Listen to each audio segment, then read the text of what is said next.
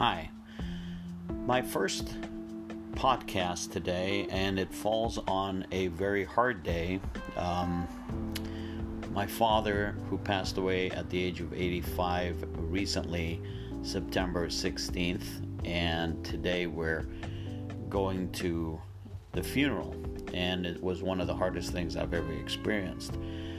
I look back on that time and I think to myself that because he was such a gentle, kind, loving man, a man who had been married to my mom for 62 years, started seeing her when she was very young, 15. He was about 19 years old, and old school, Portugal, and my mother knew, as she would say, that she was going to marry him right from the start, and for that they stayed together for 62 years with 2 kids, myself and my sister.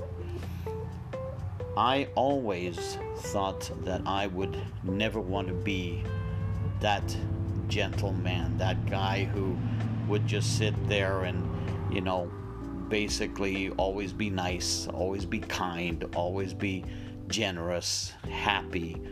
I always felt that that was a weakness, but as my life progressed and things happened, I realized that the more and more I looked at my father as his sickness took over and he started to go downhill, a great part of me realized that I wish that I could have been and could be the same as the man who was laying in that bed, slowly disappearing from my life. And the closer he came to the end of his life, the more I missed him, the more I needed him to stay with us, and the more I wished I had embraced his attitude and his attention to life and his attention to family and his attention to everything that he did. He was a professional and he was a loving man. And at that time I realized there's one or two things that I do not wish to continue in my life, and that is to not be the same happy man that he was. I want to be as giving and loving as he always was in his life. I recently came across a small article by Jake Anders, and it says, "What are your 10 laws of manhood?"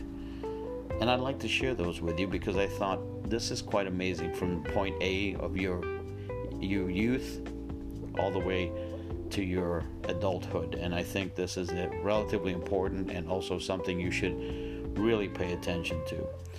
Ditch loser friends. It might be hard because one thing about loser friends is they always seem to have time to hang out. There is a reason for that.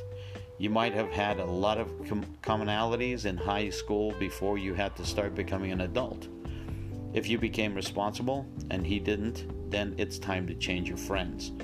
This might mean you have to start looking through people from other social groups because that shit doesn't matter when you get older. Number 2 was having your own place is more important than having a nice car. Bringing your date back to mom and dad's or to that room you rent isn't very impressive regardless of what you drive. Number 3 was learn how to fix stuff yourself. If you're a man and can't even change a flat tire, then you're not a man. Even basic things. Be able to fix at least minor issues around your house and your car. With YouTube, these things are not difficult. If I was an electrician, I would laugh if a man called me to change out an outlet. Women should be only a part of your life, not your entire whole life. You also need time for yourself, by yourself, to be yourself. Expand your knowledge and interests. In high school, we tend to be very narrow in our interests, be it sports or music, and focus too much on that being a major part of who we are. Still have some childish, harmful fun. This is the most important part, I believe. Part of being an adult is still being able to enjoy silly things as long as it is of no harm to you or others. If anyone tells you different, then politely tell them to go fuck themselves. Never use an institution as a baseline for everything you believe in. The colleges push some factless nonsense socially and politically. So do many religious institutions. Believe in what you believe to be true based on real research and looking at the world around you instead of just following what you are told by a group of people because you might agree with a couple of things they do and assume everything else is correct. Do not get married unless you have been with that person for a few years. If you have any negative feelings at all, don't do it. You will regret it. Save money. Money is evil, but important to have. Don't blow it on stupid shit. The most important thing to save for is a house. Everyone should strive to own one and pay it off. Live under your means if possible. If you are mostly comfortable in what you live in and drive, don't upgrade. If you get more money, pay that shit off and be secure and debt-free. You'll be much happier and can save for a retirement. Drink modestly. Don't be a total drunken fool, especially if you are around others. Exercise, and think of how your father looked at a certain age. Was he overweight at 40? You probably will be too. Do something to change that now. I think all of these points are so poignant and so true that a lot of us never see past our nose when we're young. We only look back when we age and wish we had changed the things that we had done. A lot of young people don't look back at that and see that they could have changed their lives right from the get-go if they'd only listened. We were all way too, let's say, argumentative, decisive, knowledgeable, too knowledgeable, knew what we were doing, others didn't know. In reality, we were just fledgling human beings, just trying to make a living, thinking we knew more than the adults who were trying to help us.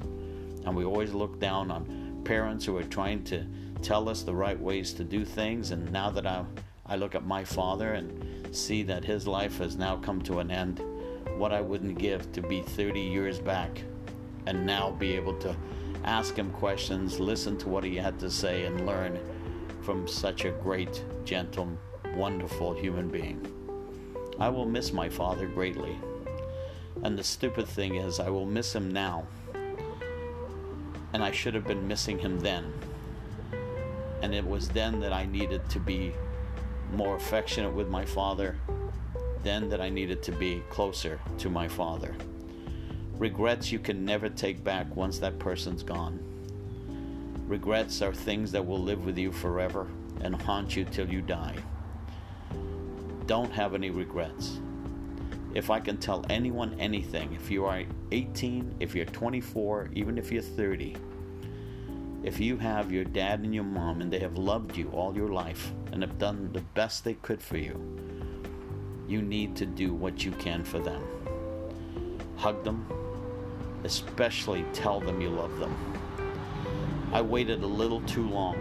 On my dad's last day on this earth was when I bent down, kissed his forehead, told him I loved him, and had tears running down my face. I knew I would not see him alive again that day. I was so grateful to have that ability to tell him that. I would have been heartbroken if he had passed away and I had not said that at least. Live your life as if you're going to lose your parents tomorrow, as if you're going to lose your own life tomorrow, and make sure that the people around you are important. You are there with them, and you let them know how you feel. I hope you've enjoyed a little bit of this conversation. I hope you have enjoyed what I've had to say. This is truly my very first podcast, although slightly saddened, slightly heartached, but I will try to add more to these podcasts as I go, and I truly appreciate you guys listening in. Thank you so much. If you have anything to say at all about it or wish to comment about it, I would love to hear it. Thank you so much, and we'll talk to you again. You have a fantastic, wonderful day. Make the best of it. Every day disappears in an instant, and before you know it, you'll be my father, laying there, waiting for the end of your life. What have you done today to make your last days worthwhile?